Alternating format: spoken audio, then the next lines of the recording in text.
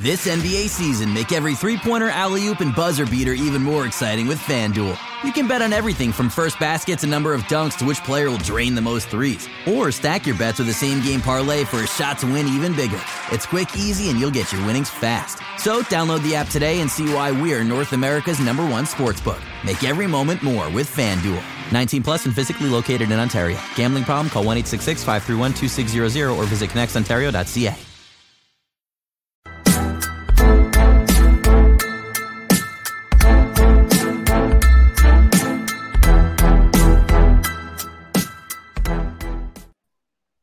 Hello and welcome to a special edition of the Wrap Up Live. This is the trade deadline special. Should get a little banner up, trade deadline special, where I'm Oren Weisfeld. I'm joined by Keon Haddad right now, and we're going to be breaking down everything the Raptors do at this trade deadline, and we're going to have Aiden's going to come on shortly. Sahal will be on around 3 p.m., and we're also going to have a bunch of other guests from the Raptors Republic community join us throughout the next couple hours. We should be here till about 4 p.m.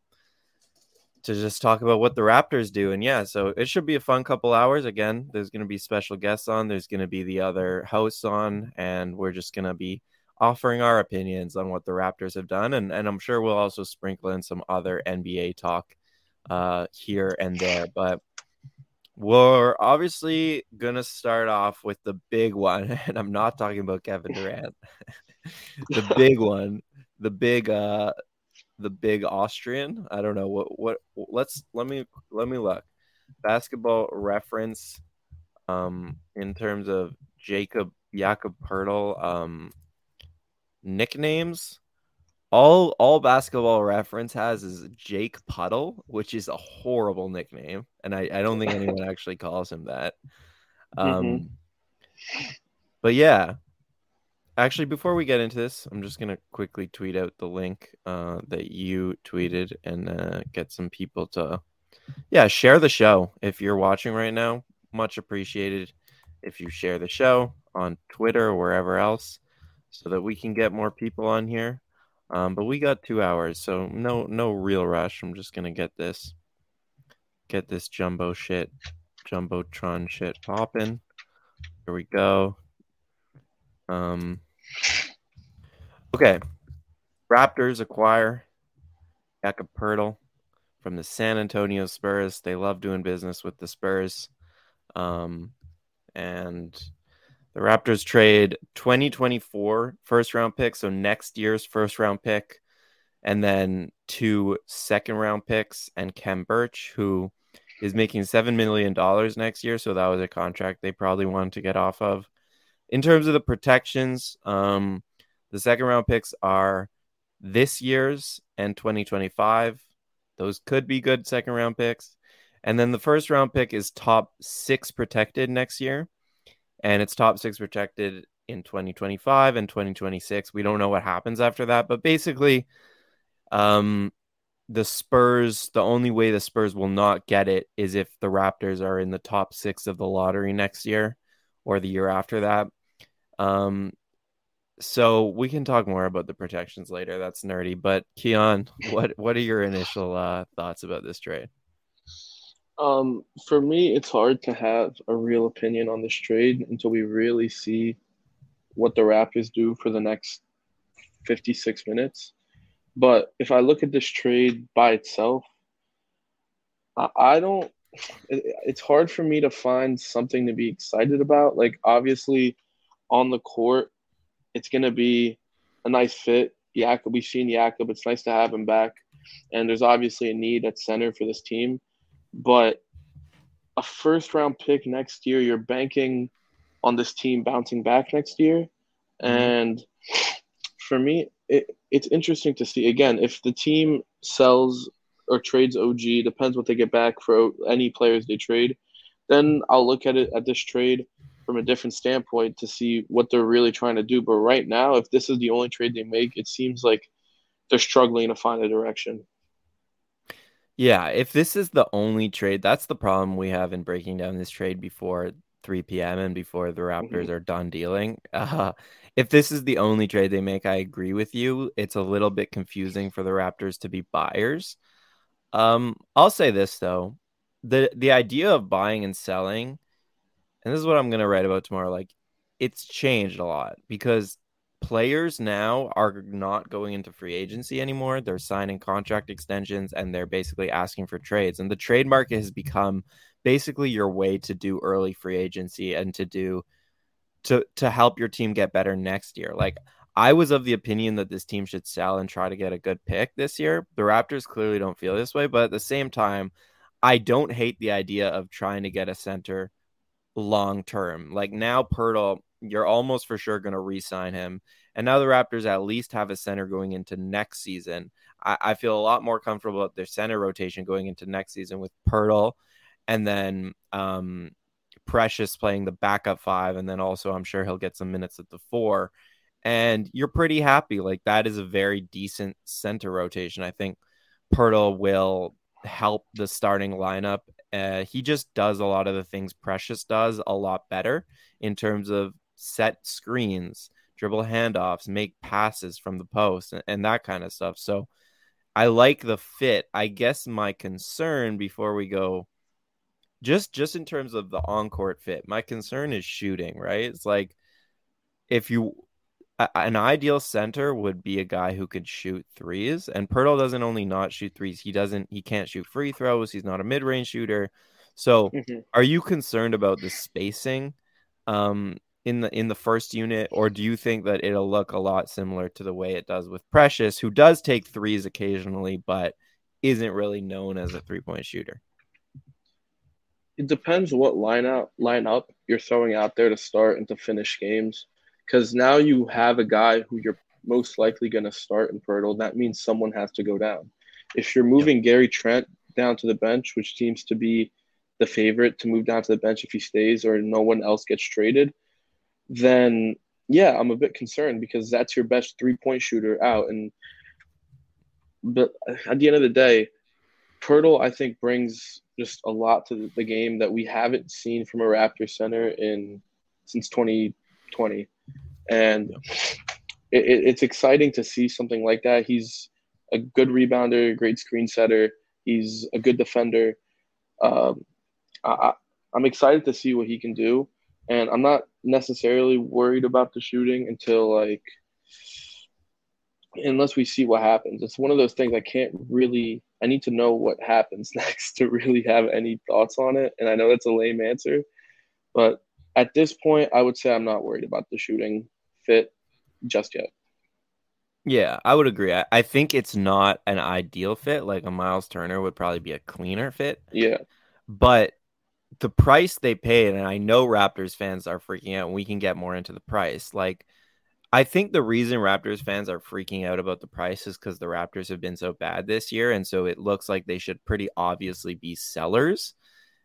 However, it wasn't a crazy price. Like objectively, they traded 1 first and a couple seconds for Pirtle. That Yeah. is not a crazy price to pay for a 27-year-old entering his prime who you're very confident you can re-sign because of the past relationships you have with him.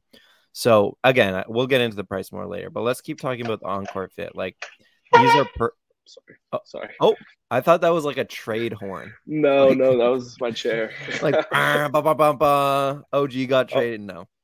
I'll do that when there's a trade. All right, I appreciate it. Just moving your chair the exact same way. So yeah, this is Pirtle's. These are some of Pirtle's numbers on cleaning the glass. Usage is at a all-time high this year. I think assist percentage is the most interesting one to me. He's in the 90th percentile for bigs with his assist percentage now, and assist to usage really high.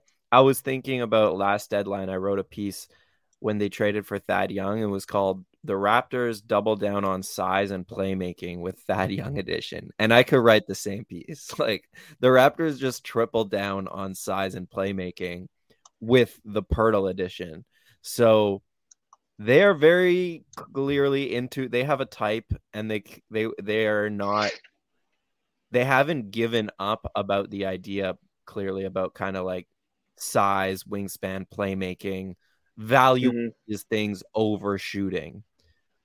which I think is at least interesting. Now, again, with the on-court fit, did you watch the game last night? Most of it, yes. I wasn't there for the end of it. Yeah, so I guess what Pirtle do you think we're getting? Because his rim protection numbers are down this year, pretty drastically compared to the last couple of years. And offensively, he doesn't look to score that much. So the stats aren't popping off the screen. But do you think we're getting a Pirtle who we've kind of seen in the last couple of years in San Antonio, or do you think the way Pirtle played last night, which wasn't good, do you think that is kind of the Pirtle we're going to get in Toronto? I think we're going to get a more ignited Pirtle. I feel it's very difficult, especially this season, to really to assess any player on the Spurs because they're just such a bad team on paper that Pirtle might be their best or second best player, and that's just not how a team should be run. It's obviously hard for him to really give effort day in day out on the court when you're playing for such a bad team. I feel like in Toronto he's going to be ignited. He's going to be fueled again to play hard and do what we've seen him do be so successful in the past, chasing for a playoff spot, which seems like that's what they're going to try to do this season. Being back home with some of his, being back where it all started with some of his best friends like Pascal, I feel like there's no shot that we see the Jakob Poeltl that we saw yesterday. I think we see the Poeltl that we've seen in his first few years with the Spurs, where he was giving him a real force in the paint.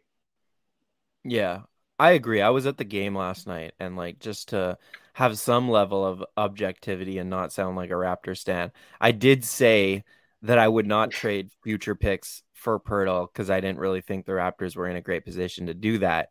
However, he was going through the motions yesterday in just a real obvious way. Like, he was not giving it 100%. He never looked at the basket to score.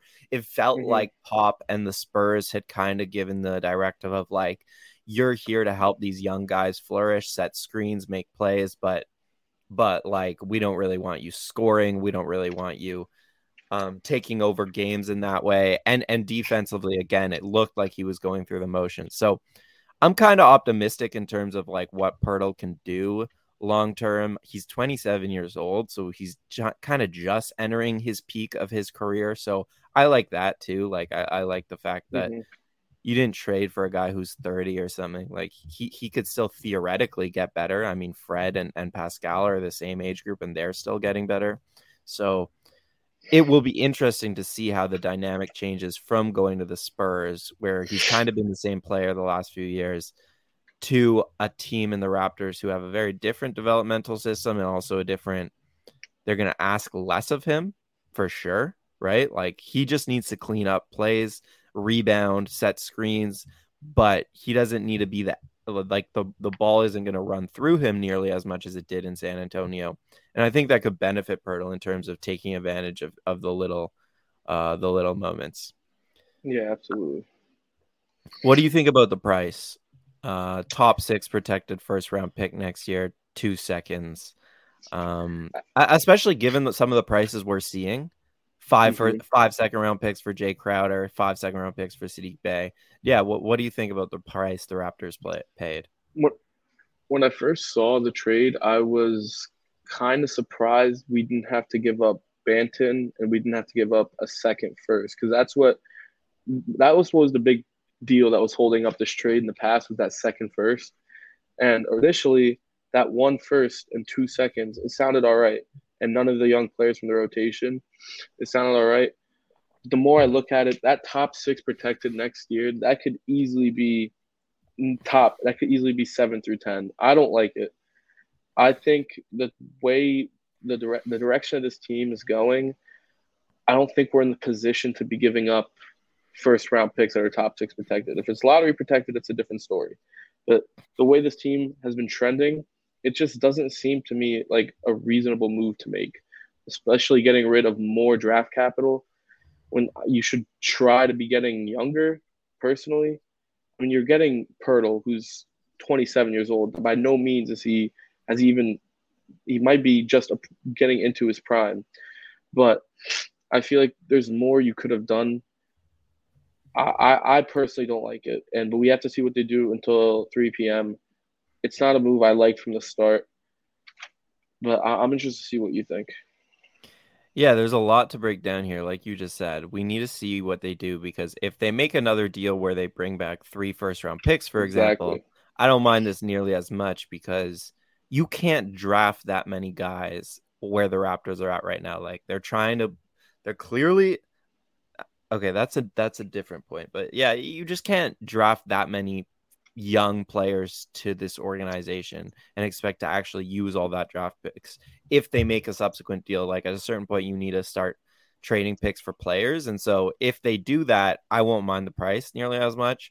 In terms of the risk, it's a huge risk. Like you just said, if this ends up being the 8th pick, the 9th pick in next year's draft, that's just not a good price to pay for Jakob Poeltl. Like objectively, that's too much to give away. But we have to obviously analyze this trade now. It's not really fair because anything could happen. The Raptors could be the 2 seed next season and give the 27th pick in the draft, and then everyone's going to be laughing. And like that's just the nature of the NBA. We react to stuff really quickly.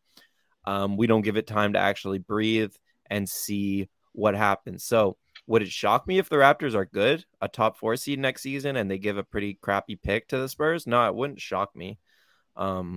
So that's kind of something we have to wait for. But yeah, for me, I'm in agreement with you. First view, it's a risky pick to give, given how the season has gone so far for the Raptors, given how bad they've looked at times, given how bad the fit has looked at times.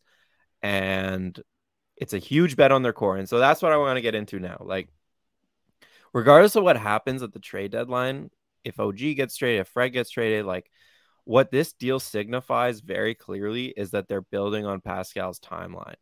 They like you don't trade for Jakob Poeltl and then trade Pascal. You just don't do that.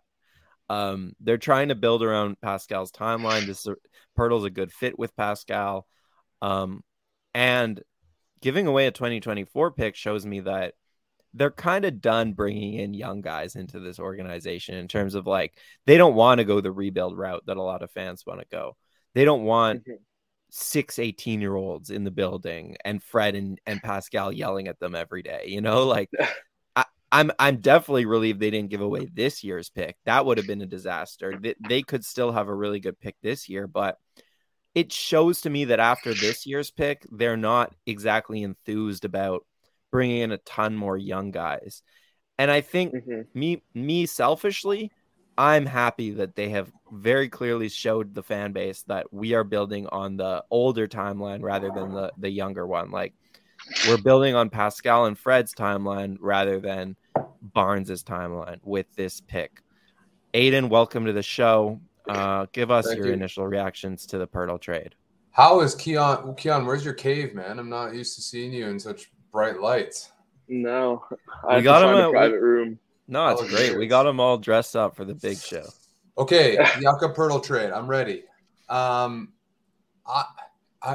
feel like I've traveled this wayward road, this long journey of refusing to acquire a center, and here I am defending the acquisition of a center. Sorry, 1 second. And I think it's a reasonable acquisition. I think the overreaction about the first round pick is an overreaction. Like you said, the Raptors are here to win. They're building around Pascal. Scottie and Pascal are the core moving forward, and you want to put them in the best foot forward, and that's bringing in a defensive-minded center who's not going to get whiny about not getting the ball. He's a good passer. He's a good finisher at the rim. He's all of those things you need. We're hopefully going to sign him to a reasonable contract in the offseason. And I just think that next year we're going to be competitive. The East might be a little less competitive. Who knows? But Brooklyn's certainly not going to be there anymore anytime soon. And that pick's probably in the late 20s anyway. So I'm more optimistic than I think what I've seen for the most part from others. Yeah, I am too. We're going to keep talking about Poeltl for a bit. I just want to bring this up, especially for our podcast listeners. Yeah, Shams has been tweeting about. Look, the big thing that's still to drop is the OG thing. It just really feels like a trade is coming. Shams just said one team that has emerged as a suitor in the last couple days for OG is the Golden State Warriors, and he and I just want to say that the Warriors just got 5 second-round picks for a Sadiq Bey, James Wiseman trade, so that could definitely restock the seconds that the Raptors wanted to trade, and obviously they have Moses Moody, they have Jonathan Kuminga, they have an intriguing package, so we're gonna keep people updated on what the Raptors do with OG or Fred or Gary. But I just wanted to mention that. I'll say I'm with you though. Like, people are freaking out, and it's like you traded 1 first-round pick. Like, relax. Like, I get the reasons that it looks really bad for this bad Raptors team to trade next year's pick. But if they're good next year and they're a top 5 seed or whatever, and you end up giving a couple seconds and the 20th pick in the draft for Pirtle, and you sign Pirtle long-term to a fair deal, and there's definitely a world in which this all goes well for the Raptors, and the fans who are freaking out right now look silly. So yeah. I'll say that. I also think, a small little thing, like, I think those fans that are freaking out wanted the destructive path, which we all know looks beautiful in the abstract and in anticipation, right? It's like that it's like taking the known quantity versus the unknown quantity. It's less exciting, but this Raptors team is about winning now. And a side note to that is that Boston Celtics really wanted Pirtle, and so we take that away from a competitor too, which is a nice little side bit. Yeah, but I want to ask. One last thing I want to say about people freaking out is that I also think you can't. People are saying now we can hate on the executive, or are they really that great that we think it's we don't know anything. We don't understand all of the logic, the sequences of logic that have gone into this decision making, right? We don't know what their 1-year plan is. We don't know what their 2-year plan is. We don't know what their 3-year plan is. We don't know what the fuck they're going to do in the next 20 minutes. So, I think we're jumping to these conclusions way too quickly. And in the short term, we're competitive now, and we can make a run, and we should be happy with that. Yeah. Yeah, I think, too, short term, there's a reason Boston was aggressively going after Pirtle, even though they have Horford and Robert Williams and Grant Williams on the roster. And that's because to go through the East, you need to go through Joel Embiid and you need to go through Giannis Antetokounmpo. And Pirtle is just about as good as it gets when it comes to matching up with those guys, forming a wall on those guys, being that second line of defense, or in the case of Embiid, the first line of defense on those guys. Pirtle is really going to help you in a series in the next couple of years when you have to match up with those bigs that the East runs through, and you just need multiple of them too. It's not fair to say that Koloko and Precious could do that job, because you need guys to eat fouls. Yeah. You need, and I also think about it like the Ibaka Gasol situation with Pirtle and Precious. I think it could turn into something like that, where Precious can play the 4 or the 5. And the Raptors have shown me that they really care about having 2 good centers. Not a lot of teams in the league care about that. And right? And it alleviates so much pressure on everybody else to have a guy that he's not an at-rim protector. He's a rim protector with his body and size. And if Nurse is going to change the scheme up, which I think he needs to do, you need a defensively sound guy who doesn't foul. He's at a very low foul rate. Pirtle. And so this will have exponential effects on, Pascal's fatigue and Freddie's fatigue and OG's ability to guard guys in isolation more than he could before. So there are permutations of Pirtle's presence. And if you're going to be running with Pascal, you need to be beefing up that back line now. I'm converted to that when there was a time where I wasn't, and now I'm there. It does get crowded with Scotty, Pascal, and Precious. And I think Boucher actually becomes expendable in this. But But that's an offensive thing that they have to worry about and will hopefully scheme out. I think defensively it looks really nice.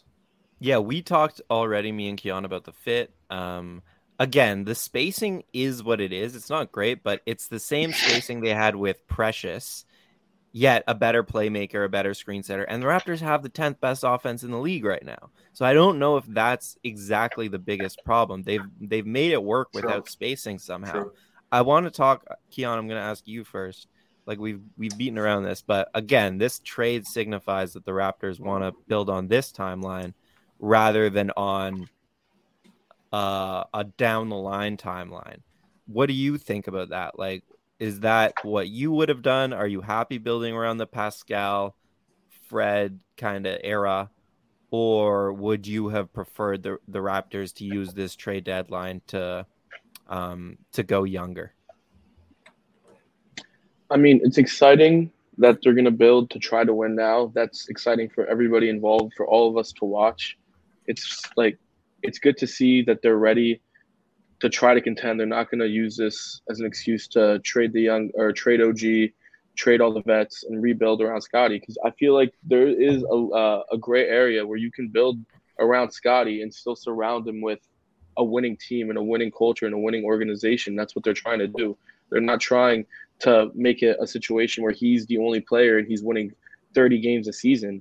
I like what they're doing, to be honest. And it's something that a lot of people kind of expected, but everyone was thinking trade Freddie and trade OG. But this, just getting into a winning culture is exactly what you want for a young player. You don't want them to be carrying teams when they're 19 or 20, 21 and having to just lose games and get higher draft picks, because you're seeing how that's worked out for teams like Houston, where Jalen Green is just chucking up shots and he's not playing defense and they're allowing 150 points a game. Now you're seeing Scottie. He's learning how to win. He's learning what it takes to win, what it takes to give effort every day. And you're also winning games for your team. I feel like that's important.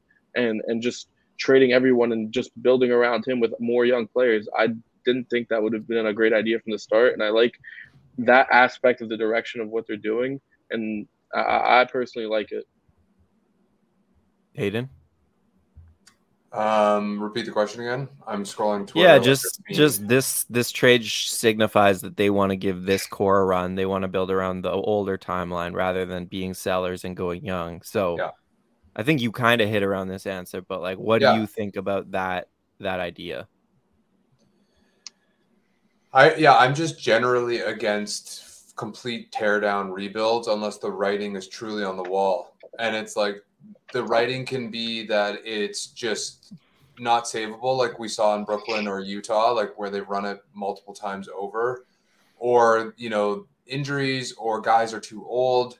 I think we saw last time with Toronto, like I was the biggest hater on the DeRozan Lowry era. I really thought like the writing had been on the wall for ages, but nobody knew because you were in the West Coast, so you were screaming into it. And I was silenced. I didn't have a pen to my name, Yeah. And now everybody knows.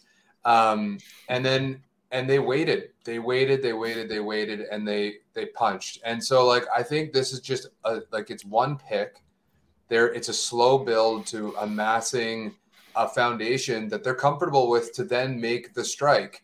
And I think that's might be why we don't see OG get moved this deadline. Is I think like if he is kind of the strike move, like with all our picks and everything else. So I don't know what that's going to be, but I'm always, like Keon said, like I think Scottie's closer to being an excellent player than he is in his development stage, and surrounding him with guys in their prime who are professionals, who know how to win, is the better road to go at this point in time.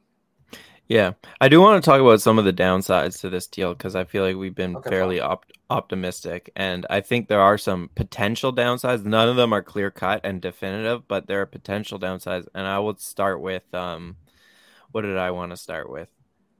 The pick. Oh no. Okay, this isn't necessarily a downside, but what I was thinking when the trade went down was I wish the Raptors did this deal in the summer or last trade deadline when they traded for Thad, because we wouldn't have had to go through what we went through, like as a fan base, with having no center, with Precious's injury, and then really there was no centers, and all the, and more so just like the chemistry and continuity that you can build over time with having guys mesh. And now they only have like 20 games to do that before the playoffs. It was reported that the Spurs asking price was a first and a pick swap. I know this summer for sure. And maybe it was more last trade deadline. Maybe it was 2 first-round picks, and that's a bit too much. But like a first and a pick swap compared to a first and 2 seconds, to me, that's not a huge change in value. I would have rather just done that deal in the summer if it was there, rather than wait until everything has gone so bad this year, in large part because you didn't have a starting center, and now make the deal. You know what I mean? Like, I just think the longer Poeltl would be in the franchise, in the building, the better off this team would have been, and the better the vibes would have been, and all that stuff. So I'm just wondering why they didn't maybe put a little tiny bit more in then, in order to have him earlier. The Poeltl, the big, was never, I don't think, the philosophy or the ideology of this team, right? Like, I think what we've just seen with the trade of the first round pick is a capitulation by executive team that their innovative idea failed. Like, it's a failure of like this golden idea of 6'9" guys that are just going to fly around and lock people down. I don't agree with that, because they were reportedly in on Poeltl as far as last trade deadline and this summer. So and guys like Turner, their name keeps coming up for centers. I think they just didn't find the asking price fair until now. Fair enough. But I'm like, I think that I don't think it's one or the other. It's a spectrum, right? Like if they weren't down for this approach, then I think they probably would have, paid the asking price. But I think they were willing to kind of like experiment and wait till that price lowered to see what happens, right? Like, I think come the deadline, like, I'd be curious to know, if we were 5th in the East right now, would we have made this trade, or would we have gone for something else? I don't know. Like, it would be kind of interesting to see. But I think that's the reason why they didn't make the trade in the offseason, is they wanted to see where Precious was at and Scotty was at coming into this year. That's my best guess anyway.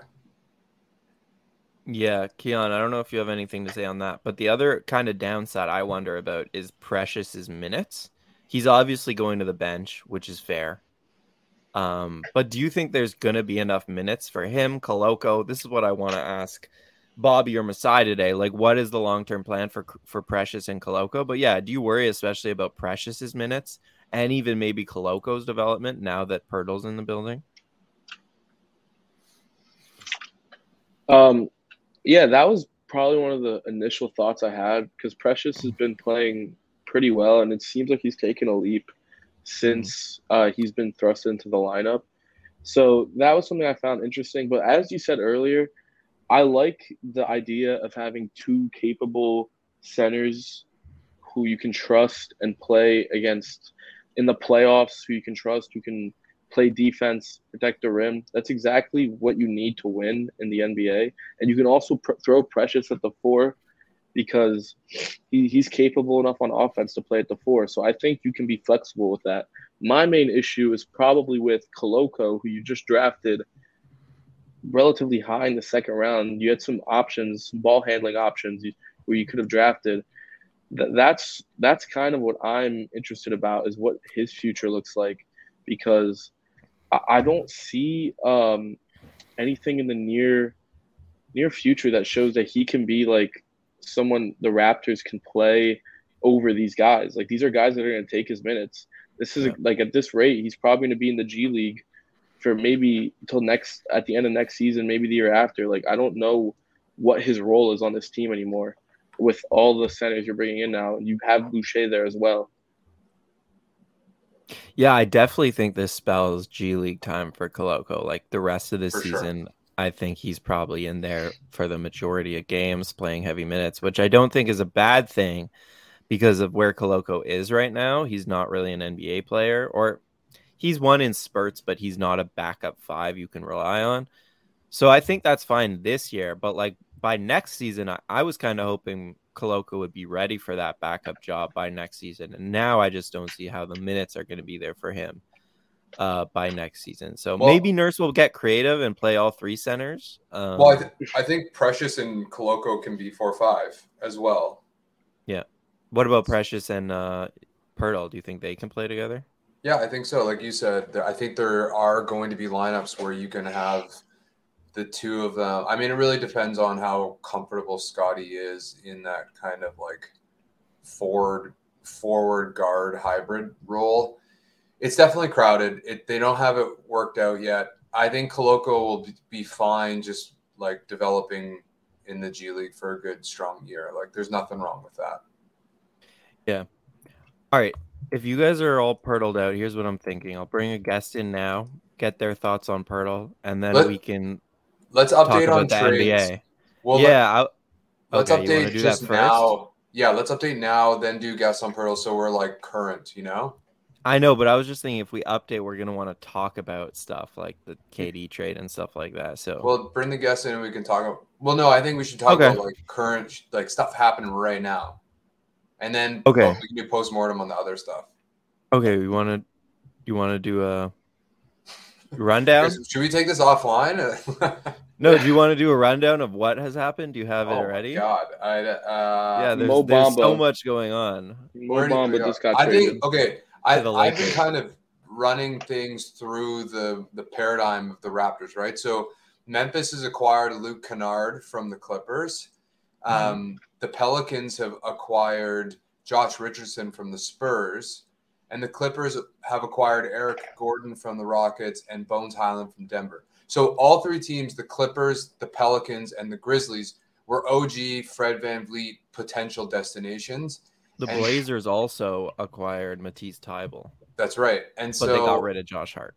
And so I think, and with the Knicks acquiring Josh Hart as well, we're seeing like a domino effect here of Raptor suitors just kind of like, you know, calling it a day and taking the next best option. So that's kind of interesting. And they're still the Warriors. But there might be the reason they did that is because, like a team has made an offer that is bigger than anything they're willing to go. And so this is their second option after OG. You know, like I'm not sure this means that OG's market is down or anything. Yeah. I don't know what the market is, but I'm saying the number of suitors is starting to get eliminated. For sure. What would you want from the Warriors if that's the destination? That's a great question. I love Kuminga. Me too. I think he has to be in the deal. He has to be in it. Yeah, because Moody doesn't move me. Wiseman didn't move me, and now he's gone. But I would have been pretty mad if Wiseman was a centerpiece. And like, or Poole. I would love Jordan Poole, but I don't think that's happening. I don't think they would do that. What about Wiggins? What do you guys think about Wiggins? Well, I was going to say that. One of the problems is salary. So if you do Kuminga, you're kind of, and Wiseman, I think would have been, and I don't know what his salary is if it was enough, but it would have got you close. So then you're kind of limiting yourself to Poole or Wiggins, which I don't think, especially with Curry being out for at least a month, I don't think the Warriors are interested in giving up one of their core players. Would you see Wiggins and Kuminga in picks? No Moody? What would you think of that? I mean, Wiggins, Kuminga, and picks. I'm taking it. Oh, of course. Wiggins and OG are already like pretty similar players right now, so I don't think that's really a fair deal. I think they're going to try to keep Wiggins, would be my guess, and do a deal around the young players and picks. But I don't know what the money is, though. That's the problem. Let's do. Let me pull up trade. Poole crossed my mind as well. Like if they're really out on Poole. But then their shot creation just like tanks without Curry in the lineup. All right, here we look. So OG, he's at 17 million. So Wiggins is too much. Kuminga is 5. Moody is 3. You could do DiVincenzo. It's tough. It is tough. Yeah, it's really tough. Jerome? What about Looney? They're not trading Looney. They're not trading Looney, and we don't need Looney. We just traded for Pirtle. I think here's a more realistic for the package. money. When the realistic package have to be Wiggins, OG, and then you have to put like that in there, and then it's still Kuminga. It's still not enough. You know what it would be is if you're trading Wiggins, you're trading Boucher and OG. Oh, Boucher. Okay, let me take that out. Let's see if that works. And then we get Kuminga. Fudge. Well, that one's pretty close. There, we've almost got one to work. So the Raptors would just need to give like a sorry, Malachi. Sorry for what I did to you. Send Otto home. I'm so sorry, Malachi. All right, that's just an example to show that it does make more sense around the Wiggins salary than just the young player salary. Yeah, because it's really hard to construct deals too that are like OG one player for like 6 young guys, because then you have to waive guys. There's just not roster spots, stuff like that. So, yeah, OG. All right, what do you guys think about Kevin Durant? Let's talk about that. There's no guest coming right now, so let's talk about Kevin Durant. Hold on. We got another trade. Mason Plumlee is going to the Clippers for Reggie Jackson. Are the Raptors really going to hold still here? I'm getting nervous. I'm not getting nervous. I mean, why? Like, I guess that's a better question. Let's wait on KD till after, because we got 20 minutes left. Like, is it? No, but we don't really. Are you ready? It's gonna go till like 3:30. Are you ready for the Raptors to do something? That's where you're at. Yeah, I think they need a shakeup. I really do, and I think also it's like you just brought in another non-shooter. I think they need more shooting, and that's why it makes sense for me to trade a guy like OG for a couple shooters. Just having 4 shooters on this roster would be a lot better than 3. So I worry about the shooting. If this is the roster they bring back into the second half of the season, I know I said the offense has been fine, but that's largely because they get more possessions, offensive rebounds, stuff like that. In a playoff setting, you need shooting, and you need to execute in the half court on the first possession. You just can't rely on stuff like rebounds and turnovers as much. So I think they need a shakeup for a whole lot of reasons. And also just like, what is OG's role in the next couple of years if they keep him? I don't really see how he gets a bigger role. If anything, it would feel like it's going to go smaller with Pirtle and Scottie's ascension and all that stuff. So I think, I think they need to shake up the roster. I wouldn't really be happy if they bring back the same team, especially because their value is never going to be higher as sellers. That's why I like the New Orleans offer personally, because you'd probably be bringing in Trey Murphy, who I like a lot, and he's a shooter, and you're probably bringing in Herb Jones or Dyson. I don't know. You're not really getting many shooters back in this deal with the Warriors, if they even happens. But I feel like I agree. I think you have to shake this up. I don't know how you can just keep everybody after the season it's been, but we'll see. I disagree with the value piece. I think like you could sign and trade Gary or Freddie in the offseason, and there could still be like a pretty good amount of value for either of them. Yes, that's true, but just probably not as much value as now. And I don't know, it feels like a lot of pressure on Pirtle to revive the vibes of the team on his own. Like, so much has gone wrong this season, and they're just like, all right, Jakob, you're back, save the team. Like, I don't know. I don't think they solved the ball distribution stuff at all, right? Because Pirtle is a guy you play through more than Precious, so he gets more touches and shots. So I just don't know how they've solved the hierarchy, the ball distribution, stuff like that in this trade deadline if they don't do anything. And that's something we've been on here every day, like kind of complaining about, is the hierarchy. So yeah, I mean, we've kind of all said our opinion on why they need to shake up the team multiple times before this. So, but look, there's a good 30 minutes left where trades are still going to happen. So, yeah. KD? Until the next trade drops? Yeah, KD. Do you want to talk about Mo Bamba to the Lakers? Nah. Let's start with the KD trade if we're going to get into other non-Raptor stuff. Nothing else matters. I love the small little meaningless trades. The most fun. Yeah, but they go last. Okay.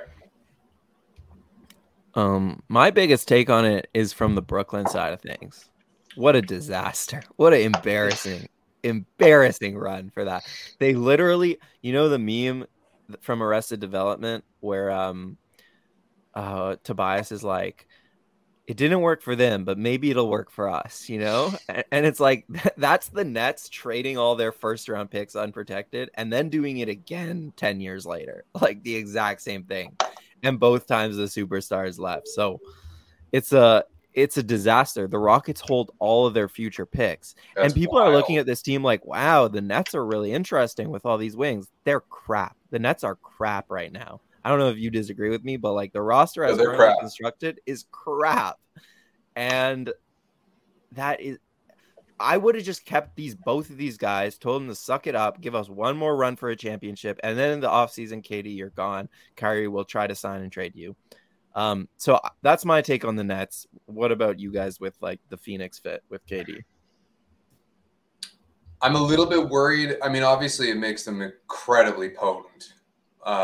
The starting lineup, whoever ends up being the fifth person, I guess it would be Torrey Craig, maybe. I am very worried about their depth. I mean, it's and maybe they have. I mean, they just got Darius Bazley, who's a nice like young athlete that they can throw out there. But so much of what Phoenix had, I guess, was like a solid rotation support. Whatever you want to call it, like bench. They had a solid bench. They had young wings, like Bridges did a lot for them, Cam Johnson. So I'm nervous for them as far as like when they're running up against teams in a 7-game series. Like Paul has never been healthy, Booker's rarely always healthy, and KD's had problems. So on paper, it's awesome. When they are going full blast, they're going to be incredibly dangerous. But I just think that they did give up a lot. And that's always, I mean, that's what, when you and I argued about KD to Toronto, we talked about that. It's like, who now is going to be the perimeter guy, like guarding the perimeter guy? And, in our case, it was OG. And in this case, it's Mikal Bridges. And I think like I would be very nervous about going up against Kyrie and Luka in a series. Cause like, who's going to guard those guys? Yeah.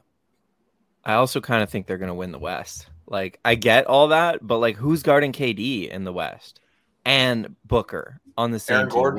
Which team has the ability to guard both of those guys? Aaron Gordon, KCP, let's go.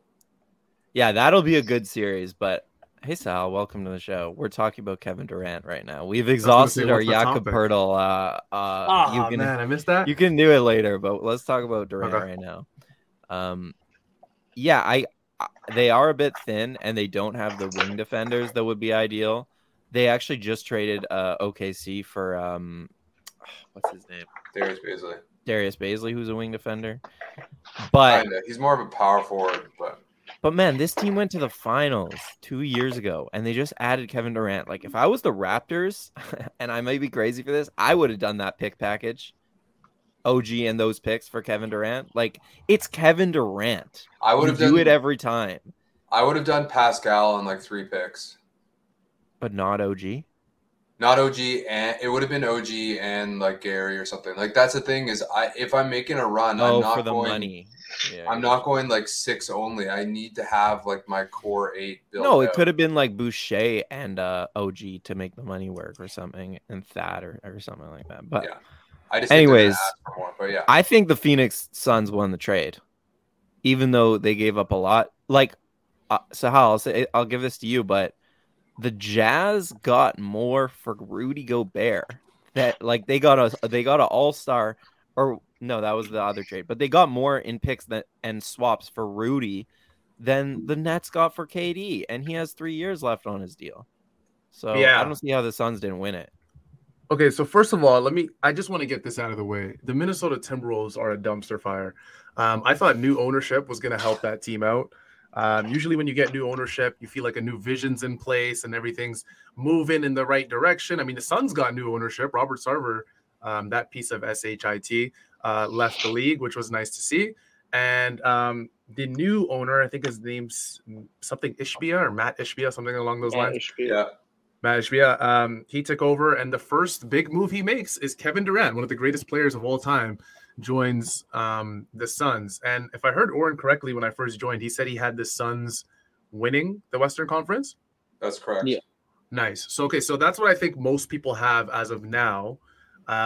Because at the end of the day, we've all learned if the Warriors dynasty taught us anything, I think we all learned that star power just wins in the NBA. And unfortunately, that's what it takes now. It takes 2 or 3 stars. Breaking. Yeah, Aiden. We have the Blazers trading Gary Payton back to the Warriors for 5 second-round picks. Oh, wow. So is OG not moving? It looks like OG might not be moving. It looks like who is the last team Okay. left? Like, Can I share something really quick, guys? Yeah. What do you think of Denver?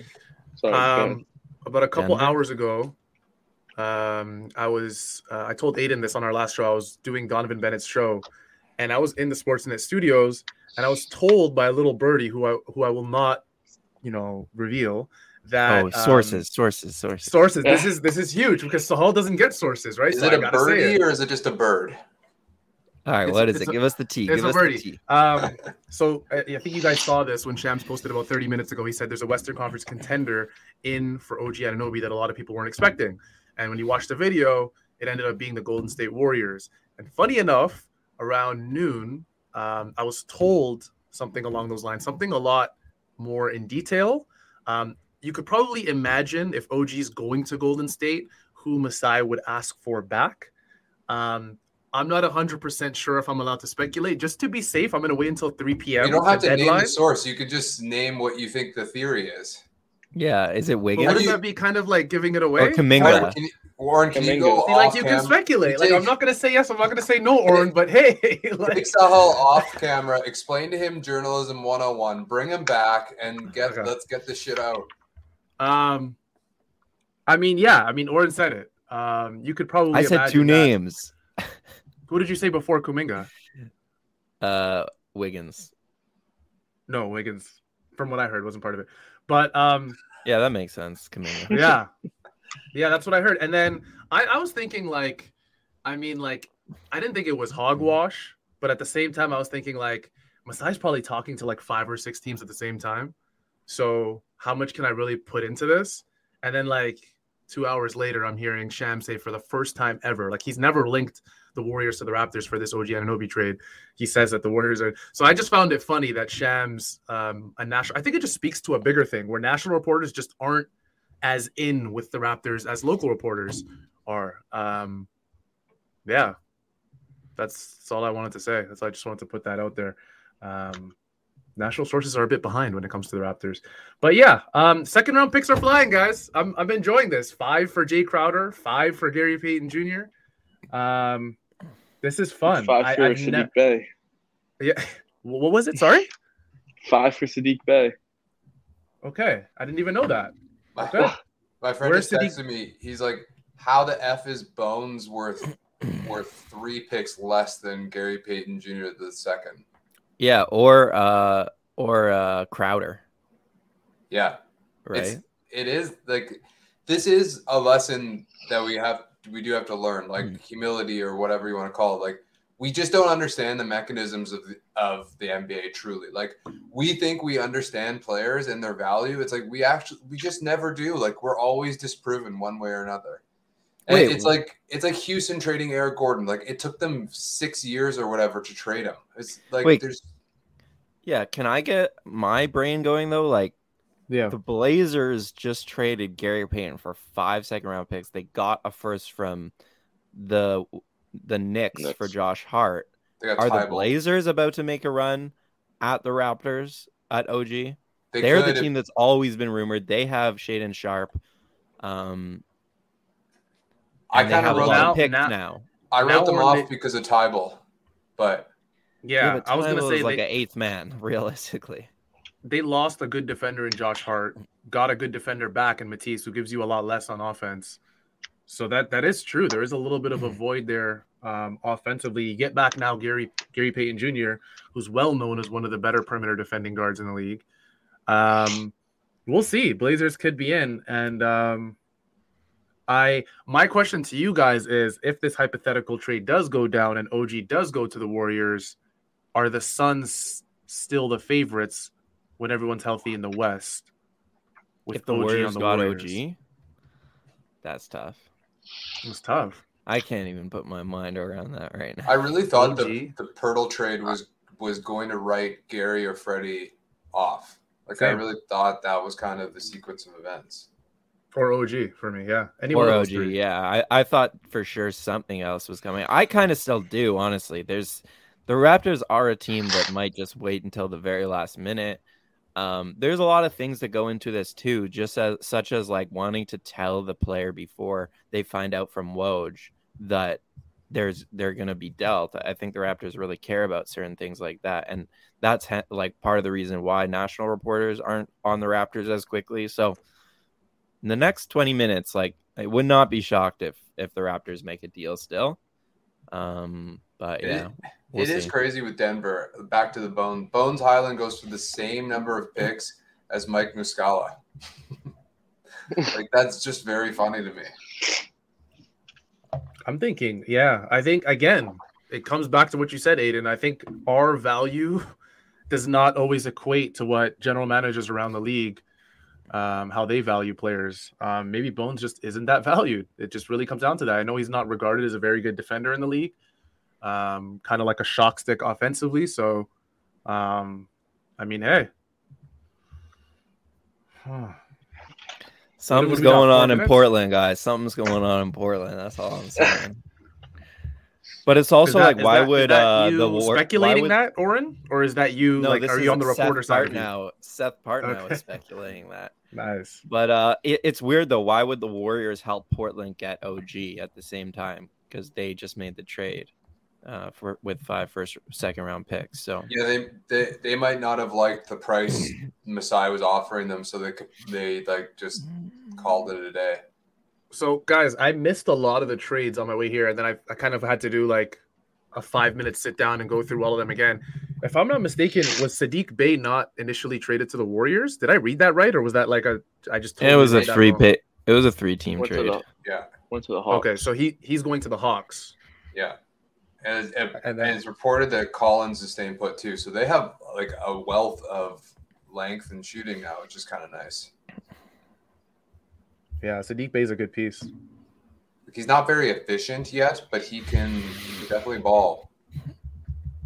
Joe Wolfond and Joseph Casciaro are helping out a lot. I'm currently on this because I'm just trying to find trade trackers around because now I'm just catching up, really.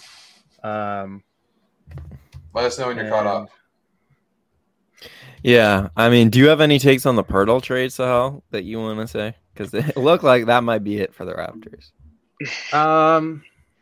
Yeah, so I know there's some fans out there who are like, well, like, what's the point? Like, it seems like a let's try and win now move with Pirtle, but I just genuinely think that, I know he's an impending free agent, but I just think Masai is just shoring up a hole. And it's like, I don't know what fans want, like, the front office to do, because it's like, you've been complaining all season about, hey, like, we have no rim protection. We don't have a big.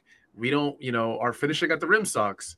You know what I mean? Like, the defensive rebounding could be better. All these different things, and it's like you get Jakob Poeltl, who's one of he's probably the prototypical center you'd want in the NBA, a very mobile big. I was watching, I would say film of him. San Antonio Spurs YouTube, by the way, does an incredible job with like taking each player on their team and showing them like defensive highlights. They have like a 13-minute clip of just defensive highlights for Jakob Poeltl. So people should watch that. But I was watching that, and then funny enough, I heard someone kind of mention the fact that I'm not going to name names, but actually, no, I'm not going to say it. But I'm going to say it. I'm going to be an asshole, Aiden. I've heard the Jonas Valanciunas comparisons to Jakob Poeltl, and I don't understand, like, stylistically how they're even close.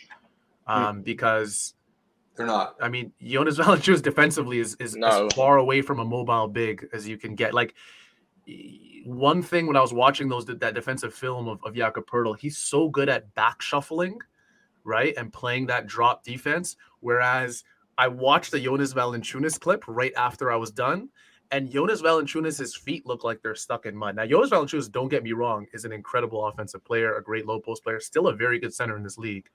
But if we're talking strengths and weaknesses, like those two are very different players. I just don't, if you think it's too much for Poeltl, a 2024 first, well, keep in mind 2 months ago, national reporters were initially, and when I say national reporters, I mean the consensus in Shams, Waj, and all these guys. By the way, it is 3:00. We have hit the deadline. So I would expect in the next 5 minutes for like the last few bit of trades to come through. Jonas is an incredible player in his own right. However, those are two very different players. Very different. And I think Nick Nurse loves a guy like Jakob Poeltl who can shift defensively and he can move around and you could throw him in his zone and he just won't look out of place defensively. He'll set good screens. He'll roll to the basket. He'll finish at the rim. He'll grab your rebounds. Just a guy that can just slot in and he might slot in as a starter. They might have like kind of like a smoothing period to start with Jakob Poeltl, but I mean, Nick Nurse knows this kid inside out. He might just start his first game as a Raptor. So I never really understood that comparison because I saw that 2 or 3 times and I'm just like, I don't get it. Beyond that, I'm in favor of it. I'm in favor of the Jakob Poeltl trade. I know people don't never like moving first-round picks. I mean, the first-round pick that was moved to the San Antonio Spurs for Thad Young ended up being Malachi Branham. So I'm going to ask every live listener, and even if you're watching this on a podcast later, if you know who Malachi Branham is and you don't play NBA 2K23, I probably will e-transfer you maybe $1 or $2. Because there's just He's not. balling. It's He's playing well. He is, but it's slim pickings when you get to the end of the first round, right? It's and then really, did they really trade their first if they got the high second and they ended up getting Christian Koloko? Like, who knows, right? Well, the conjecture is that we would have drafted Walker Kessler, but it's the wrong. I saw Grange say that, but like it's like it's I the guess wrong you can say that analysis. about anything. It's the wrong analysis. What it looks like the Raptors decided was they looked at Koloko and they looked at Kessler and they decided that Koloko wasn't that much worse, which was a wrong analysis, and said, well, we can trade back, which is a smart thing to do, and we'll pick up a contract like that we can use in addition to Koloko. So like in theory, it's a smart idea and it failed, but that happens, it's like, yeah. Yeah, I hear you. It looks like the Raptors are not making a trade. If anything doesn't happen until 3:10 p.m. Eastern time, I'm just going to assume the Raptors. That is so disappointing after everything. Everything we've been through this season. So much torture. That's what I'm pissed about most, for sure. Yeah. Oh my God. The way Twitter has been looking these last couple of weeks, all that for nothing. And now there's just going to be more shit talking, for not making a move. Yeah, but I also think shit talking is also based on results. And if the Raptors pull off a string of wins here, and hey, the 5th seed is in play, the Nets are out, right? Like the Nets are out of it. The Heat are kind of staying put at the deadline. So if the Raptors make a string of wins and they get into the playoffs, fans can't really be that mad. But also if they just keep playing the same way they've been playing all season and are up and down, then fans absolutely have a right to be mad and to criticize the team. And yeah, we're going to hear a lot of it. So I find it kind of weird that a Memphis and a New Orleans didn't up the offer for an OG.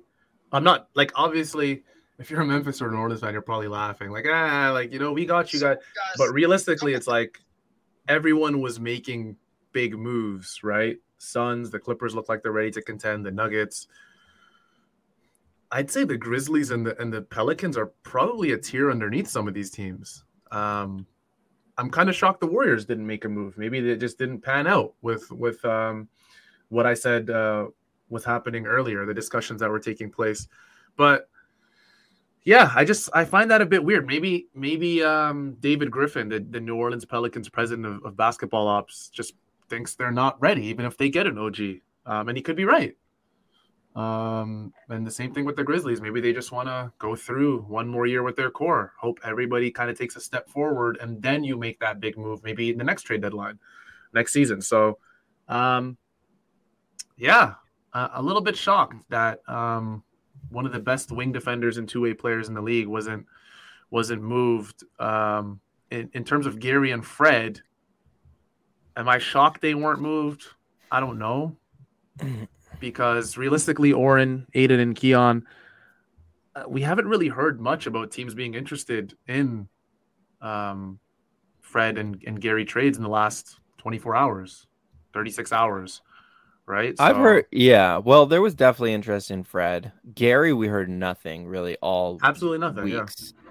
Fred, there was the LA teams and maybe Orlando, but yeah, maybe they like. It's risky to go into a summer with 3 free agents, which is what they're doing. So I would probably bet one of those guys gets signed and traded or lost for nothing, just because what are the odds you sign all 3 of them to good deals? But and also they're not to talk about the fact that you have to convince one of them to go to the bench, right? Like one of these guys, Fred, Gary, or OG, has to go to the bench. This is pretty funny though. The Raptors now have 4 starters who came from the bench mob. So now this is my question. It's beautiful. Right? Because if you were to ask me, I think Gary should probably be the one that moves to the bench. And from what I heard, Nick Nurse was fairly open to it, to his like how he received going to the bench. Now, does Gary want to do that, beyond this season if he comes back to the Raptors? Probably not. But I mean, that's what I would do. I don't really see a situation where Fred comes off the bench or Scotty. Yeah. It would obviously Pascal. Gary, Pascal's Pascal's obviously starting. So I think it would be Gary, but we'll see. I don't know. Like, this is kind of what I was afraid of, guys, because you move him to the bench and it's like, I don't know. Does that help you in negotiations in the offseason? Does it hurt you? Right? Does it lower his price or does it take you out of the running completely to get Gary back? I don't know. You would assume Pirtle's back, right, on a contract next year. We're also not alone. Like, Brooklyn made no moves with all of their dudes. Chicago didn't do anything. Yeah. John Collins again remains a Hawk. Like, we weren't the only ones to. Miami didn't do anything. Kings didn't do anything, which is a shock to me. My Kings winning the Pacific Division bet just really took a big hit today. All right. We got Mete joining us, another Raptors Republican, right? Thanks for joining us. I'll hop off so we have a less congested screen for a bit. But Mete, just tell us what you think about the Pirtle trade and kind of the Raptors deadline in general. Yeah, the Pirtle trade was great, honestly. Like, I was listening to you guys and I agree with you guys. Like, a lot of fans are not happy about it, but the Raptors they've needed a true center since like the last 3 years, since the Tampa Bay days. So they finally get that. And a lot of people are like freaking out about Van Vliet, Gary Trent Jr., like what's going to happen with them. But I know the trade deadline passed, but if they do want to move on from them, they could still do like a sign and trade in the offseason. So there's still some options, and I think it was a good trade, honestly. Yeah. We Woj is just like was tweeting that basically the trade deadline was an opportunity for Masai and Bobby Webster to do their due diligence on the value of these guys, getting all of that information, and they can go into the off season and sign one or sign and trade both should they choose. Yeah. So have we gotten like a 100% confirmation from Shams or what? I think one of you guys pulled up a tweet that the Raptors are just out. I think anything can happen, but it looks like that's it. Yeah. Yeah. But I'm with you, Mete. Like, I think the Pirtle trade is like, I don't think it was worth. I don't know. I'm okay with it. You know what part of this is like, if we're not going to trade our core, we need to get somebody in there just for the sake of like health and like endurance and all of those things. So like these guys are just going to be worn down to a pulp unless we actually bench them, which we weren't ever planning on doing. So if we're not going to trade anybody, then acquiring a defensive big who can take on a lot of that heavy lifting is like a relief in some ways, to be honest. Yeah, 100%. Adrian Wojnarowski just tweeted. Let me read this out. I can bring it up, actually. The Raptors never turned out to be sellers. Adding Spurs center Jakob Poeltl on deadline day. They'll have to make some harder decisions in the offseason, but Masai Ujiri and Bobby Webster tested and learned a lot more about the value of several players. So yeah, to the offseason we go. I guess we're just running it through with the players we got, which, I mean, I'm sure a lot of Raptors fans, again, are disappointed. Maybe some Raptors fans aren't. Maybe some Raptors fans were like, okay, we got Jakob. Let's go from there. But, I mean, we'll see. Things are going to have to change. Nick Nurse has some rotation decisions to make as well. We talked about Gary Trent Jr. hypothetically moving to the bench. That could happen. I'm kind of excited, Aiden, in a way, to see what Nick Nurse cooks up. What do you think, Aiden, would be the closing five in close games for the Raptors? Do you think it would be Gary would be in there, Precious would be in there? Like who would be your five guys? Well, I'll bounce that to Mete because I go back and forth on this. I'm curious what you think. Exactly. Yeah. All right. So I feel like honestly it should be like based on a night-to-night basis who's playing well, but let's just say I'd go with like Van Vliet, Gary Trent Jr., Anunoby, Siakam, and Poeltl, I think, would be my five. I like that. Yeah, I mean, this does, like, it's shocking to hear that, right? Because that's just, like, thinking of Scotty being benched in those, like, final minutes is kind of hard to swallow. And counter to what a lot of us, myself included, think Scotty should be doing is that, like, more responsibility should be going towards him. And I think that you highlight the biggest criticism of not trading one of our primary guys is that, like, I think this team is at its best when Scotty has more control than he currently has. Yeah. And we talked about this last game, Sahal and I, like, you watched that the Spurs game. And, like, for the fourth quarter, Scotty doesn't even touch the ball. He's on the floor and he's not touching the ball. Can you imagine? And he looked frustrated. Can you imagine if he's on the bench? So what do you think it'll be dependent? It will be dependent, or, like, is Nurse going to ride with guys depending on how they play in the game? Or do you think he's going to be tight on his closing lineups? Are you asking me that, or are you asking me? Either, anybody. Okay. I mean, he's our guest, so go take the floor. Yeah, I think, like I said, I think it should be based on like how they're performing, but I feel like Nurse, he likes to be more like he likes to stick to the plan more. So I think he would like have a five that he's figured out. Yeah. No, I'm with you. That I think is the interesting part. Now Nick Nurse can kind of go situational, right? Yeah. With his lineups. He needs a bigger lineup out there. F it. Bring out Poeltl, bring out Precious, bring out Siakam, bring out all the big guys. You need a smaller lineup out there? Sorry, Poeltl, you're going to have to sit, right? So it does help that now they have that option out there. And I think Raptors fans are really, really, really going to warm up. I mean, they know, and I'm sure a lot of them are fans of Jakob Poeltl, but I think some of them are forgetting just how good of a basketball player he is. And you guys will see it really quick on how he affects plays at the rim. I really, really hope, guys, that someone will be able to find him when he's rolling down to the rim, because that kid takes up a lot of room when he's screening for you. So, I mean, I would hope Fred and some of these guys would look for him. I know Scotty will. Scotty's, I think, already one of the better high-low passers in the game. So, I mean, I'm excited for that, but I don't know, man. I'm still kind of caught up on the fact that no one's gone, and I'm starting to think, like, how is that going to affect Precious's mindset and this guy and that guy? I don't know. We'll see.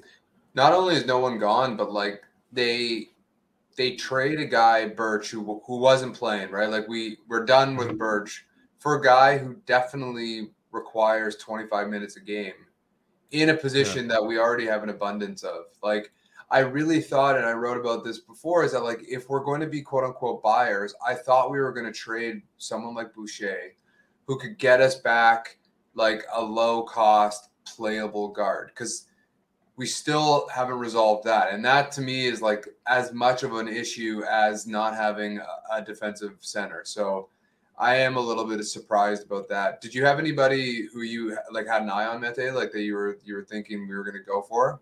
Yeah, I was going through the trades today, and a lot of these guys, they went for really cheap, and I would have loved to have them. Sadiq Bey, I guess 5 second rounders is not like that cheap, but he's on a really team friendly deal. Yeah, Danny Green, he was just a throw in, like he could help the Raptors shooting struggles. Jordan Navora, I think he was a throw in as well in one of the deals, and Luke Kennard, like great shooter. Yeah. I think we could have really used those guys. Yeah, Kennard, I had an eye on. Couple and any of the Clippers guys. There is the buyout market, and like if we're just going to sign a guy for the end of the year, I haven't crunched the numbers. I don't know what space we have, but we do have a roster spot. We got off some money we got off future money with Birch, so I don't know where we're at, but it would be interesting to see if we try and grab somebody in the buyout market. Yeah, there's a lot of peripheral players that were moved around for picks. And I think that is like a secondary thing that I'm kind of disappointed with the Raptors about, where it's like they really could have reshaped that 9 to 12 part of their rotation. I really wanted to see that change. Because damn, guys, you look at some of the teams in this league and they are like 11 deep. And I know that's some of the better teams in the league, but the Raptors' problem, I think their primary issue this entire season that they've been dealing with is their lack of depth. And it's, lack of depth not only hurts you as a team, but it hurts your starters a lot, right? We saw what's happening currently to Fred. Fred's, I wouldn't even call him injury prone, but he's dealing with a lot of injuries because he's overworked. Like we know it by now, right? Pascal Siakam, some of these guys are just overworked. Nobody would have thought Scotty Barnes would be playing 40 minutes a game his first 2 NBA seasons. Like that's not normal, right? So it's difficult, but I think now the Raptors have about 7 to 8 reliable guys, right? Because if you start Poeltl, OG's still out with his injury. So if you start Poeltl, and that means Precious goes to the bench, you have Boucher coming off the bench. And beyond that, am I missing someone, guys? That very reliable. We're just like player? It's Malachi Flynn. Yeah, yeah, it's tough. It's tough. Are there any other trades, Mete, that you want to talk about or that you found interesting?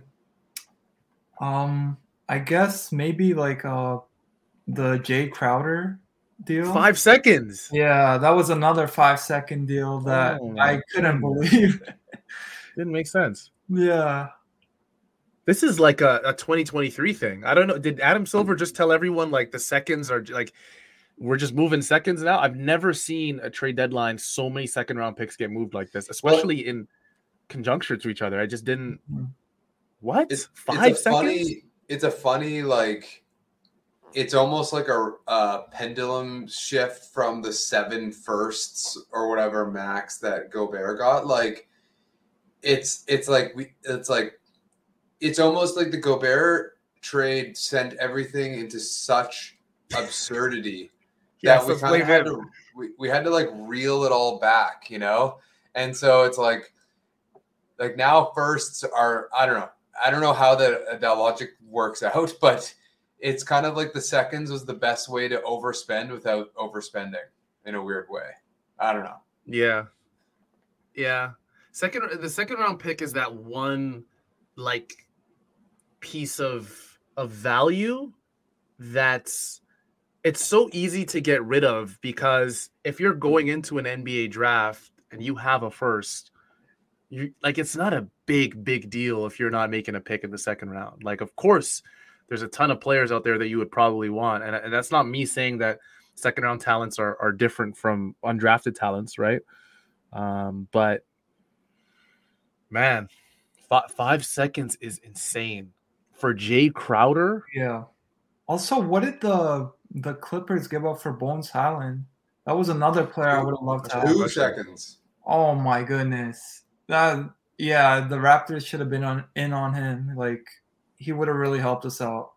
Yeah, like I'm not the biggest Bones fan, but I think the thing is people were talking about trading for him as though he were going to cost more. I mean, if you're going to just dole out 2 seconds, like I definitely would have signed up for that for sure. I feel like a lot of teams would have, but that was kind of surprising. The Jay Crowder thing is nice. I mean, we haven't seen him play in forever.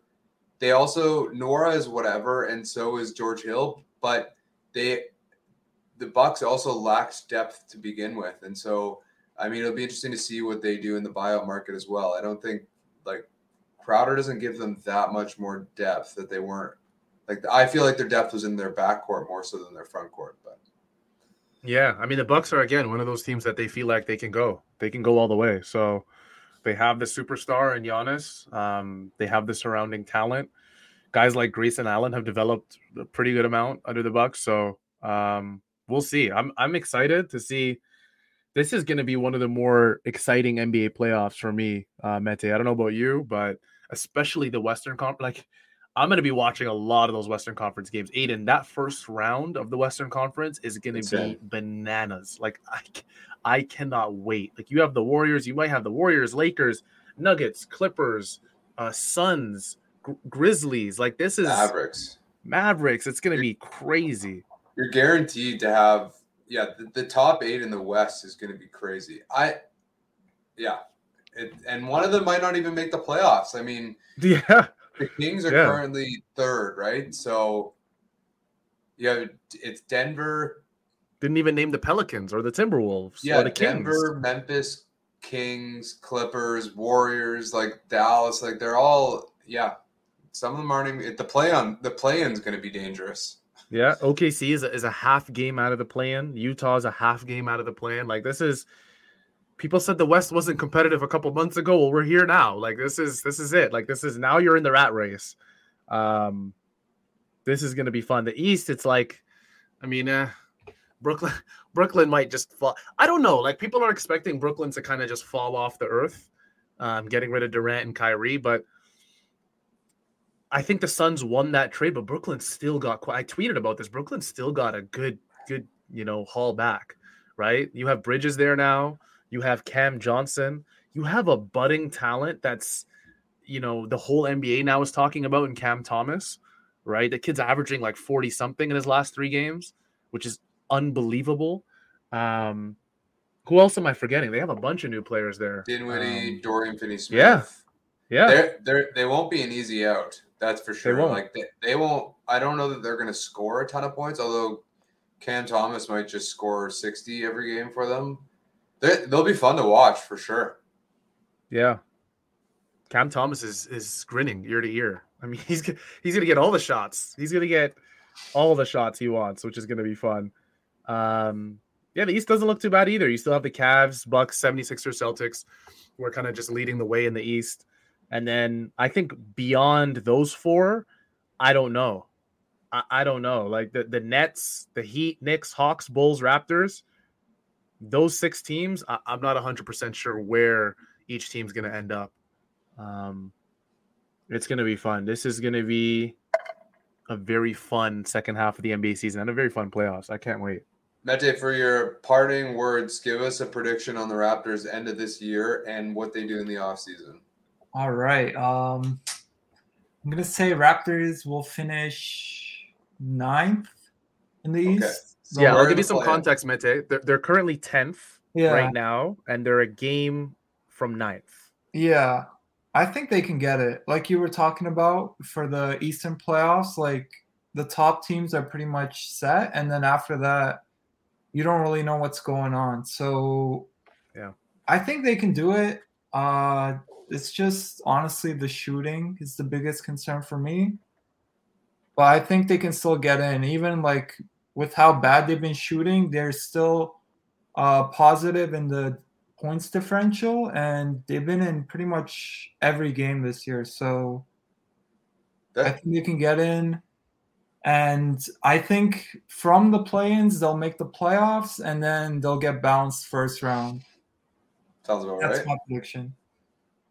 Yeah, I think it's a good point about the buying as well, is that like, and Oren talked about this about like, you know, why didn't we sign Pirtle in the offseason earlier? And it's like, there were a lot of games that could have easily tilted in our favor. And if we had a guy like Pirtle, you know, we might be in the playoff picture right now. So that's one, you know, kind of way you can look at this trade, is that maybe it does tip the balance for a lot of these close games for us, and we do make a little bit of a run.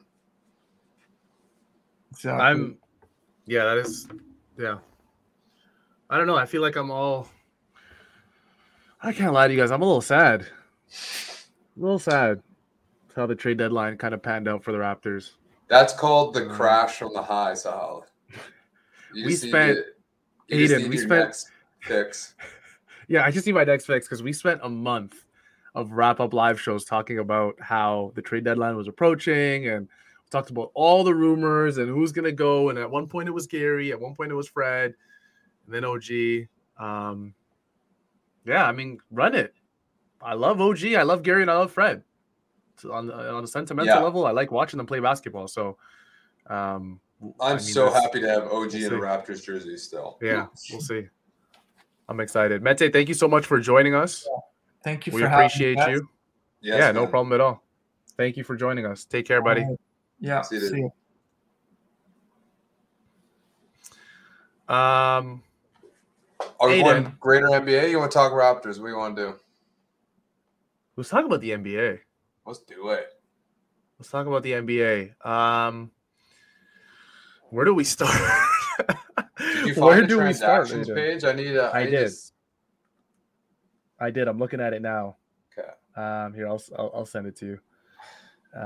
If you have the Score app, though, you just go to NBA Collect News. It's the top one. But yeah, big deals. I mean, I know you guys talked about it, but I wanted to give my 2 cents on the James Wiseman to the Pistons deal.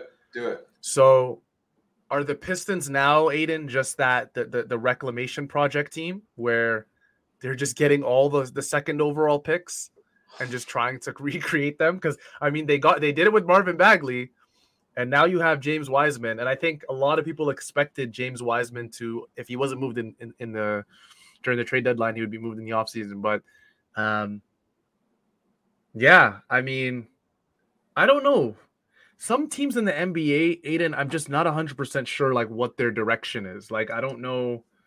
If you asked me at the beginning of this season, I know. If you asked me at the beginning of this season, I would have said the Pistons were a year, possibly 2 years away from the playoffs. Like, I didn't think they were very far because I like their core guys. I liked Sadiq Bey. I like Cade Cunningham. I really like Bogdanovich joining their team. But, yeah, I don't know now. I genuinely don't know because they don't have Sadiq Bey. James Wiseman joins them. So it's like, now do you spend another year next year kind of just putting development at the forefront? I guess. Well, also, didn't we just go through this with Detroit where they went like bonkers for bigs? Maybe they didn't use that slogan. They should have, but they had like they should. They had like Dedmon and it was a couple of years ago now, but they had a ton of bigs for no reason. Like, it was just like complete like illogic. It was like the whole league's going to this positionless basketball and they're just accruing bigs. And then they kind of figured it out. They sold off Dedmon and whoever else they had. And now all of a sudden they draft Duren. They sign or trade for Bagley. They have Isaiah Stewart. They trade for James Wiseman. So now they have all of these bigs. Once again, they get rid of their one wing guy who's Bay. Like, it's completely illogical. I just realized the Warriors essentially just traded Wiseman for Gary Payton. Yeah. The second. Because the 5 second-round picks they acquired, they just shipped it off to the Portland Trailblazers for Gary Payton. And they love him if the Bay Area absolutely loves GP2. So if people remember, he was on the Raptors 905 as well. He was playing out of his mind there as well. A little disappointed Raptors didn't call him up. Probably, could have made it there, and the Raptors could definitely use a guy like GP2. But that's neither here nor there. What else do I want to bring up? Bones Highland to the Clippers. Does he essentially just take over the Reggie Jackson role, or I'm not 100% sure what's happening because they got rid of John Wall as well too, right? Yeah, so their point guard is now Highland. Is that right? Is that where we're at? Yeah, I think so. Yeah, There must be missing somebody. I mean, Reggie Jackson's gone. John Wall's gone. This is where the live comments would usually help us out. I feel like we might be missing someone. Luke Kennard's gone. Yeah, they just have a bunch of guards. Man, Powell, Highland. It's kind of a crazy move. They're definitely going to grab somebody in the buyout market. It's weird though, because the rumors were that they were looking for like a playmaking point guard, right? And as much as I like Bones Highland, I don't know if he's like that, because they were rumored for like Kyle Lowry, Fred VanVleet, not necessarily scoring. I mean, the Clippers, I feel like have enough of that, right? No, and that's always been their problem, is that they haven't had like a real point guard. And I think they were hoping John Wall could be that. But speaking of John Wall, Aiden. Poor guy, dude. Oh, man. I feel awful for the dude, man. I genuinely feel so bad for him, because he had that one podcast where he was just shitting on the Rockets, man. And the culture there. And I don't really blame him, because when you really think about John Wall's career, joining the Wizards. Yeah, he did. So it's going to be funny. I mean, I just saw Chris Haynes tweet that the buyout market's going to be robust. So I don't know. Maybe they just buy him out. I don't know. But a little weird for them to send him back to the Rockets. Lawrence Frank just has absolutely no empathy at all. He's just like, sorry, you're going right back to hell. Not fun to be sent to one of the worst teams. John Wall wants to contend. Like, he's made it clear that he wants to be on a winning team. When he was with the Wizards, for the most part, they were a winning franchise. Didn't win a ton. They were never, I don't think, ever a top 3 seed. Were they a top 3 seed? No. I feel like the Wizards, the highest they got was like 4. But they were a good basketball team, right, at their peak. And then everything kind of just fell apart with him with injuries. Gets sent to the Rockets, gets sent to the Clippers, or signs with the Clippers, and then now is sent back to the Rockets. So, man, feel awful for him. Yeah, poor John guy. Wall. I feel so bad for him. What do you think about the Mo Bamba to the Lakers? Did we talk about that yet? We didn't. Pat Bev to the Magic? No, we didn't. So Patrick Beverley, a guy who has almost always, again, been on a winning franchise, and talks about it all the time, like, hey, I'm here to win. Like, I do not, I'm not here to be on a rebuilding team. And I feel like that's how a lot of players think now, right? That are in that 30 range. Andre Iguodala, if you remember, he was just like, I'm not doing any of this. When he got sent to the Grizzlies. But we do have another guest here with us today. Everybody, What's welcome. up, Nigel? Hey, boys, how are you? Are you excited for this or what? Let's go! Okay, there we go. See, I needed that. Yeah, we need a shot of energy. We're on a low here from the... Well, you know what? I'll tell you something. Twitter is just nuts. Everyone's so negative. Yeah. They got to just take a step back, see what's going to happen, and then start making judgments. Everyone's just rushing into this way too early. Nigel, we're millennials, man. We've seen the world go to shit. This is what we do. We bask in the misery. Being old, buddy.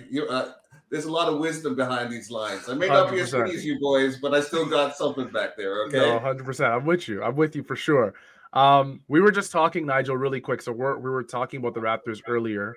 And maybe we should ask you the same question that we asked Mete. What did you think so far about the NBA trade deadline, the Jakob Poeltl move, the lack of a move that they didn't make? I'm obsessed by the Poeltl move. I love it. It's everything I've always wanted to see this team do.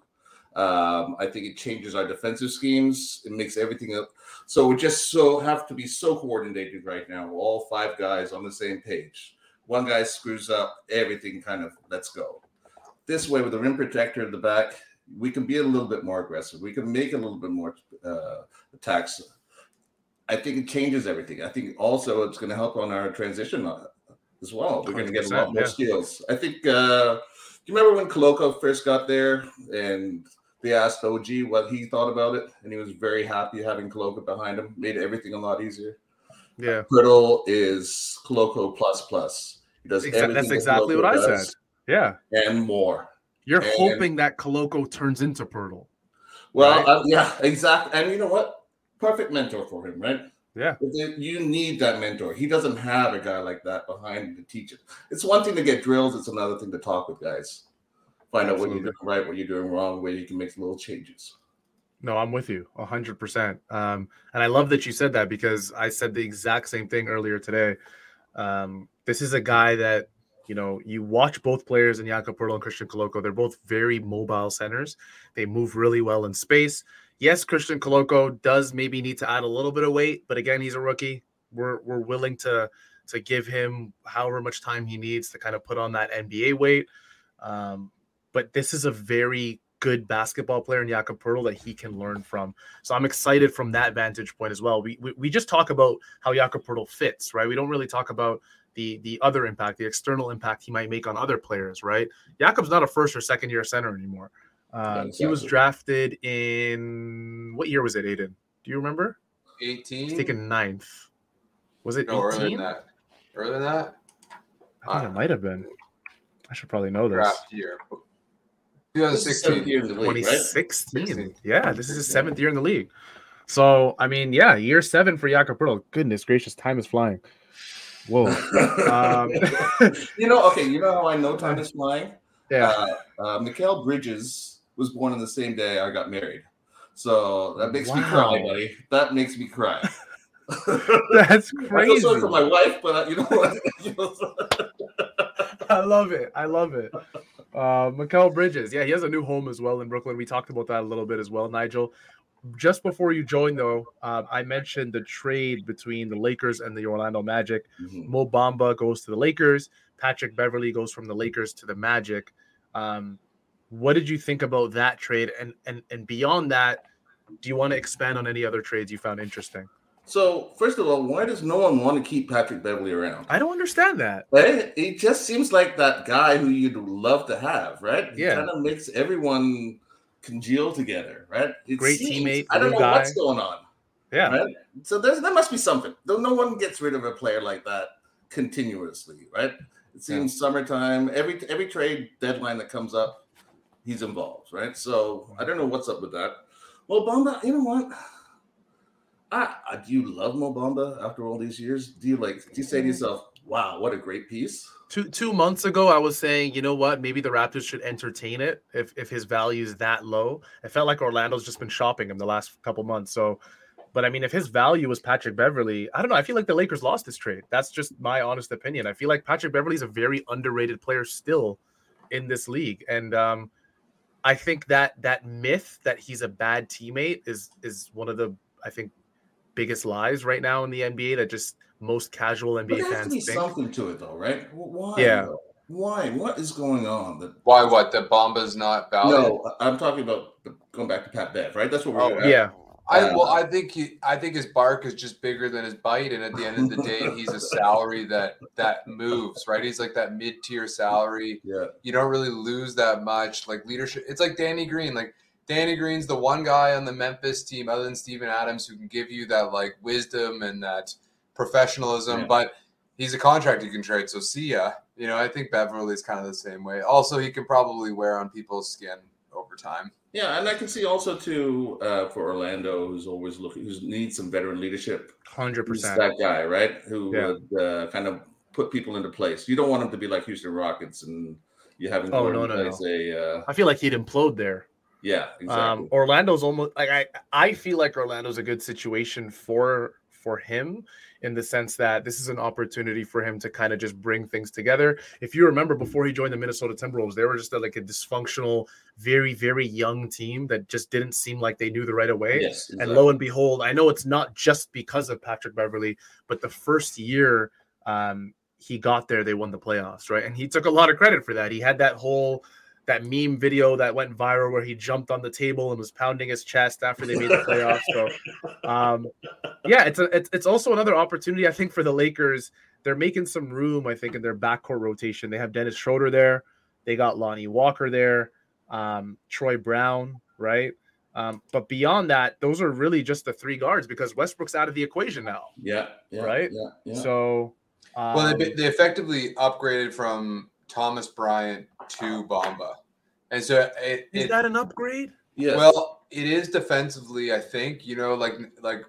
Anthony Davis is famous for not wanting to play center. So now you have a guy that's 7 feet that can stand under the rim and get 5 fouls without it being a problem. But he can also shoot. And he can also, he's a rim runner. So I think he's a little bit of an upgrade for what the Lakers are probably looking for over Bryant. Yeah, and I think you're right. That's what it comes down to. It's what are the Lakers looking for in terms of the fit beside AD, the fit with LeBron. I think those are the first 2 guys you think of, the 2 core guys on the Lakers. I was a little shocked, but then I did read that Thomas Bryant did request a trade, right? He wasn't happy with the minutes he was getting when AD returned from injury. Well, didn't he just get there just to get some future a reputation around the league? $1.5 million or something like that was his salary over there. We could have got him this summer, right? But, we didn't. It wasn't much. I don't know why, but he wouldn't be a nice piece of $1.5 million. But so now, was there anybody for the Raptors you had your eye on that you're kind of disappointed we didn't go for? Or rather, somebody you had your eye on that we wanted to get honestly, rid of? I just wanted the center situation sorted out. And you know what? The fact that they didn't trade OG, I think everything kind of sorts itself out at this point. Number one, you've got that center you've been talking about all this time as far as roster construction goes. You've added to your bench just by having him in there. It puts everyone down a peg as well. And I think it also opens up Malachi. All of a sudden, you're not as worried about point of attack as you were. And that pick and roll, which he's a specialist in, or he was a specialist. It's been a while, obviously. You finally got someone to do it. So he has no excuse now, too, right? So he should be part of the mix. So this is like a no excuse. You guys say that you're good. I'm giving you that piece that you need. Now show me. And if you don't, this time let's do what we have to do then. Yeah, I truly believe that this is the last and final opportunity. Aiden, do you agree for Malachi Flynn to kind of showcase his skills in the second half of the season? Well, I think it's kind of the last opportunity, like not just saying for a lot of guys. And it's like, okay, we experimented schematically. Like we think we have the pieces. We experimented schematically. It didn't work. Now we're giving you the defensive guy that, kind of makes up for the exhaustion, the shortcomings on the defensive end, a little bit of stuff on the offensive end. Like show us what you got. And I think for all of the people, to bring that out further, for all the people who are like, this sucks, we're mediocrity, we're on the treadmill. Do you know how easy it would be for a year from now when the team is in the dump, let's say, to trade Pascal for like 3 firsts or trade, open, right? None of this is just final, right? Like I think what we're learning with Durant and Kyrie is that, and like D'Angelo Russell and all these guys, is things are so fluid. Right? Like you can change your franchise direction on a dime and rebuild real fast. So I think let's give it a chance and see what happens. And like not just saying let's put the guys' money where their mouths are and see if they can perform with the team that they need. I'm excited to see what Nurse is going to do now, because how many times does a team make a change like this that's going to create a whole bunch of the situations that weren't there before? Now, all of a sudden, with Pirtle out there, he's going to have to change that whole defense. It's going to be a completely different defense than it was before. Yeah. On offense, it's going to be a different situation as well. He kind of lends himself into that same connector role that Scotty was playing. And maybe that's why they moved Scotty away from where he was. So, absolutely. I think it just simplifies the defense, allows Nurse to go back to being more aggressive on offense, put more structures to the pick and roll. We don't have to play the Jazz anymore. We can be a little more straight ahead. Freddie, my boy, how are you, sir? What's up, Nigel? Good to see you. It's good to see you, Freddie. Has joined us, for those of you not watching the live stream, with the dirty stash in February, which I love. As a proponent As a proponent of the mustache, I love to see it. Got to do it.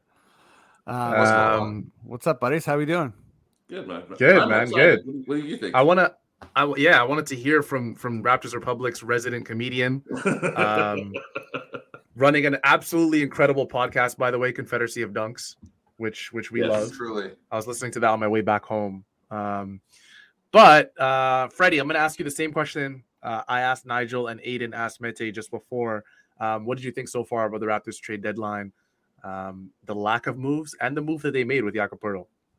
Yeah, I mean, I liked it. It's good. We needed a center. I really wanted some shooters as well. And that, so I guess that's a little disappointing. Like I wouldn't give it an A or an A+, but I'd give it a solid B. And yeah, like coming from the, comedy angle, I feel like this is a big vibe right now is Torontonians are some of the most insecure people in the world. And I always joke like Masai's like, you got to believe in yourselves. And Torontonians are like, no, I don't want to. I hate myself. Yeah. And I'm a Maple Leafs fan. Yeah, I'm a Maple Leafs fan. And I mean, this season's been hard. Losing is hard. I think wanting to jetpack out of the situation, get a bunch of picks, punt on the second down, feels good. It's easy. Like tanking's one of the easiest things you could ever do, right? And I was just watching earlier, and Aiden was saying, "Yeah, we want to trade Pascal later. We want to trade OG later. We can do that. That's easy. We just watched Utah do that. If you anytime you want to blow it up, teams will feast on you. 100%. So that's a thing in the NBA, right? Like once you finally kick it, there will be teams lining up to get your good players.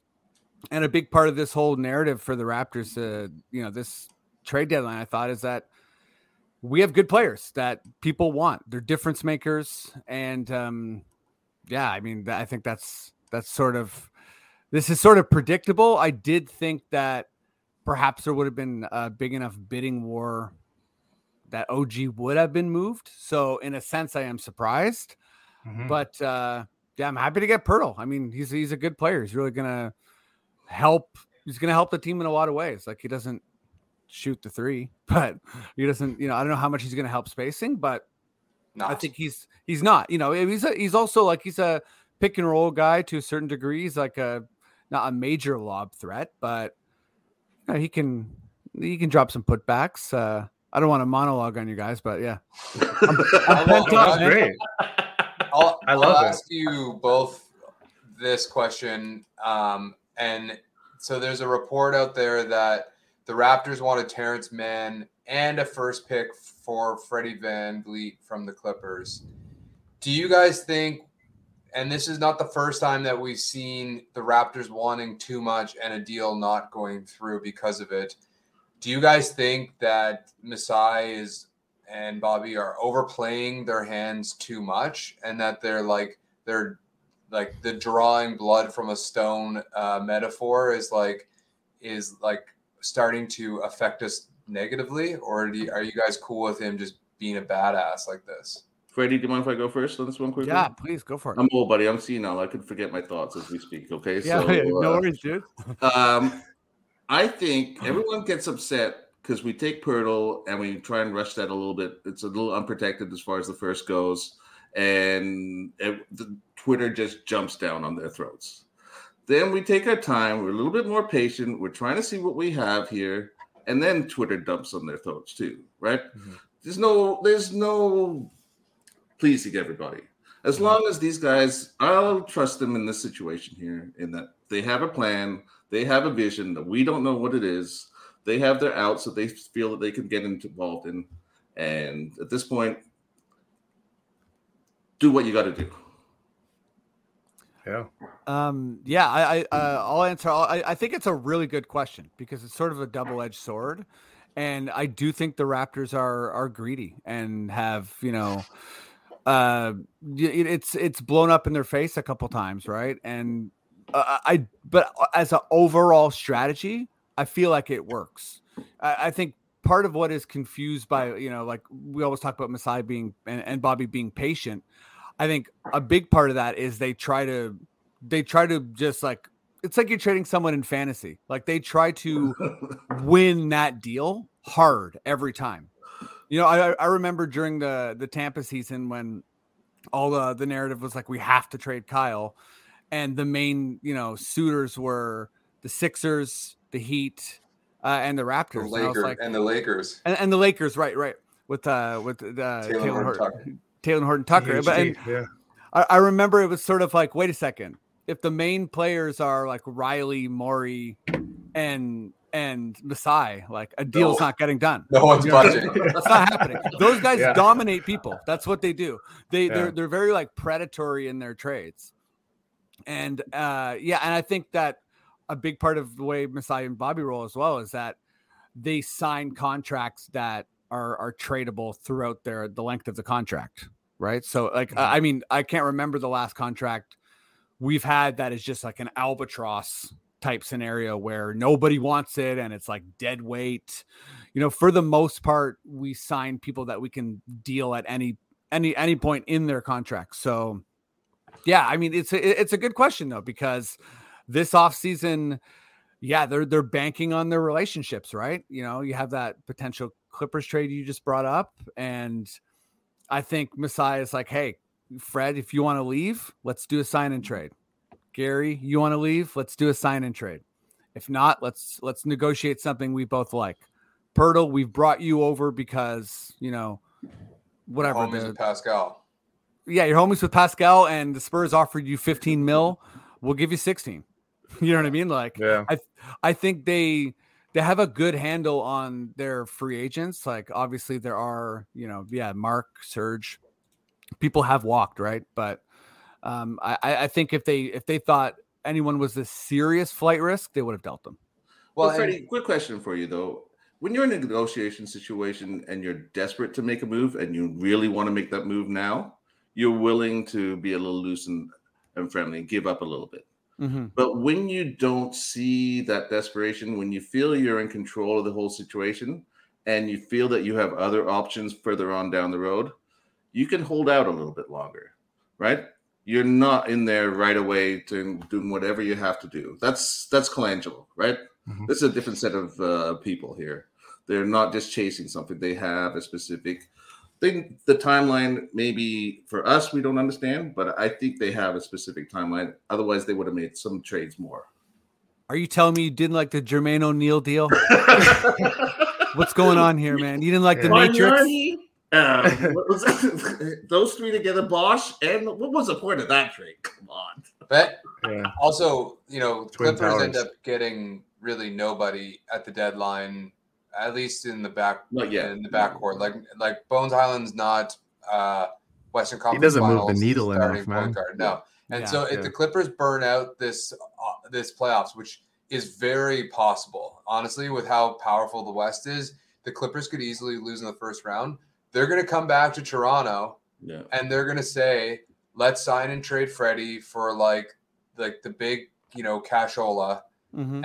and make that trade happen, right? So, like, to your point, Freddie, there are going to be other leverage points coming down the pipeline, whether it's signing our own guys or signing and trading them to teams who suddenly become a lot more desperate than they were.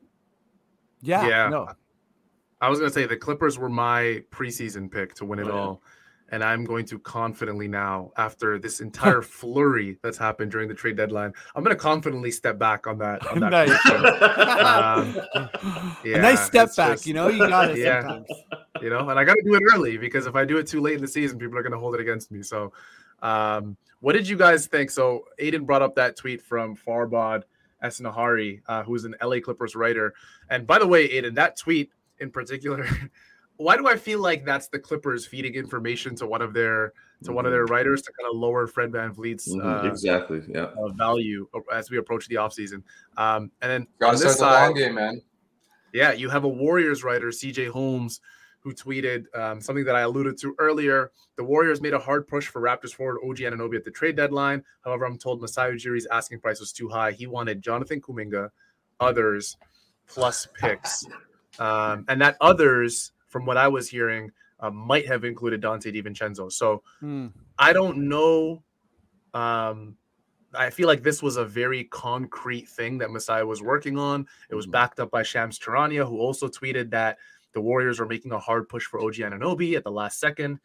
And I would assume the Warriors probably responded with something like, you want like Kuminga, we're not giving you him. Maybe you can take Moses Moody instead.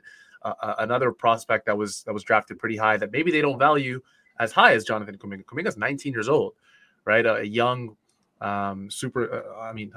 I was going to say super prospect, but maybe he's not there just yet with how I've watched him this season. But a kid with a lot of potential. Again, that Masai probably has done his due diligence on and was probably like, hey, we can probably turn this kid into OG Anunoby light with maybe a little more. So, yeah, this is another interesting little tidbit from the Western Conference that CJ Holmes tweeted just under an hour ago, 3:07 p.m., which was pretty cool to see. I'm going to ask Freddie really quick. I asked this to Oren just before he left us. If this trade, let's say, did happen, this hypothetical trade where a Kuminga package comes to Toronto and OG Anunoby goes to the Warriors, do you have the Suns as the favorite in the West? The Warrior, like who is your favorite? Is it the Nuggets, who are at the top right now? Who is your favorite in the West? I'll ask Nigel it right after Freddie's done answering. Yeah, this is probably like an unsexy answer, but I think the Nuggets and the Grizzlies are my two contenders. Grizzlies, yeah, in the West. So I think they're both really just have an overwhelming amount of talent, and of course the Suns are going to make a push. We'll see what Dallas can do. I didn't even mention Dallas, Kyrie and Luka. I mean, it's a pretty special backcourt. Like all circus stuff aside, there is some serious talent there. So if they make this trade, I mean, I'm so high on OG. I think he's a really, really special player. Particularly like on defense, as we all know, and would be a major difference maker for the Warriors. So I think he does help that put the Warriors kind of over the top. So I mean, the Warriors have been it's been a weird year for them, but very. Talk about patience. They're a really, really patient team, and I feel like if they can kind of get in there, they can manage their health and do some stuff. But I wouldn't do this trade as a Raptors fan because I mean I don't want to trade OG for OG light, Okay, I hear you. And the thing is though, I do really, really like Kuminga. So it's one of those love him. There's a lot of things going on there. Like anyone that goes to the G League or like G League Unite, I'm like all about it. I love that as a choice right away. Plus, as a player, he's fun. He's good. Scoot Henderson's going to be in like 4 Rising Stars game, which is amazing to see. I love the league. He's going to be in 2. Yeah, so I'm excited. Nigel, what did you think about this hypothetical trade, and what did you think about kind of the bigger picture for the Warriors in the West as well? So Jonathan Kuminga, if OG's enigma, Jonathan Kuminga is a big enigma to me. I don't know what he is. So he has these moments of flashes brilliance out there, and then you don't see him for 3 or 4 games out there. You have no idea what he's about. So I don't have enough of an opinion to say yes, I would do this deal. Right? I like the idea of Kuminga very much. Great athlete. There's a lot of excitement about him, but beyond that, I don't know. I don't know enough to say yes or no for that pick. People forget really quick that the former Raptors assistant coach, former Raptors 905 head coach, Jama Malalela, is currently with the Warriors in a developmental role, right? And he's apparently, from what I'm hearing, very, very big on Jonathan Kuminga. So who knows? They might have contacted him and asked him, like, hey, what do you think about this? And he's like, hell no. Like, we're not getting rid of this kid. Like, I love OG, but maybe the Warriors, I think, just value him too highly. What do you think about the overall outlook for the Warriors, I guess, now that what? After last year, I didn't have them in there winning. There's no way, but you got that. I guess it's overrated at this point, but the DNA, right? That championship DNA. Yeah. When you got players like Steph and they've been to that stage so many times, and I think that's got to be a factor anytime for any team that goes to the championship game, being overwhelmed by all of the stuff, the press, all of the hullabaloo. They've been there. They've done it. They know how to win. So you can never take that away from them, right?